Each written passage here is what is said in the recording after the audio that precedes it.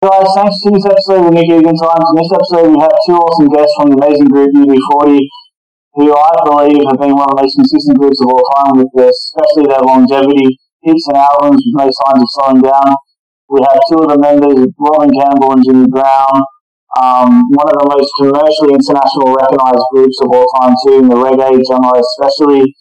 UB40 has now recently released a new album on 25th of June called Bigga Baggariddim. To give you some context of what UB40 has achieved, one of the most successful British bands of the last 40 years. Some of their achievements include 4 Grammy Award nominations for Best Reggae Album, have had 2 US number 1 hits and another 2 in the top 10.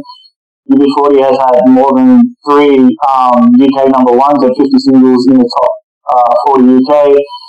UB40 has had over 100 million album sales currently worldwide and currently have released 23 albums.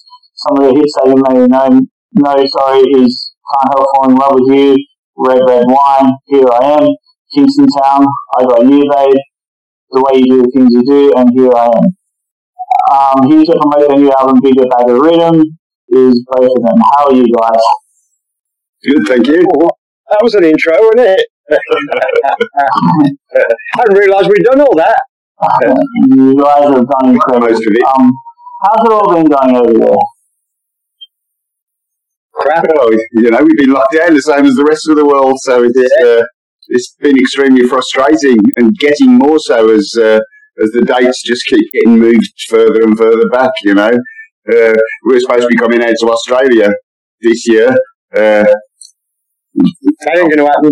Obviously, that's not happening, and now all the dates have been moved to next year, and that's probably the 3rd time they've been moved. So, that's pretty much the same in every country that we were supposed to be in this year and last year, and it's extremely frustrating.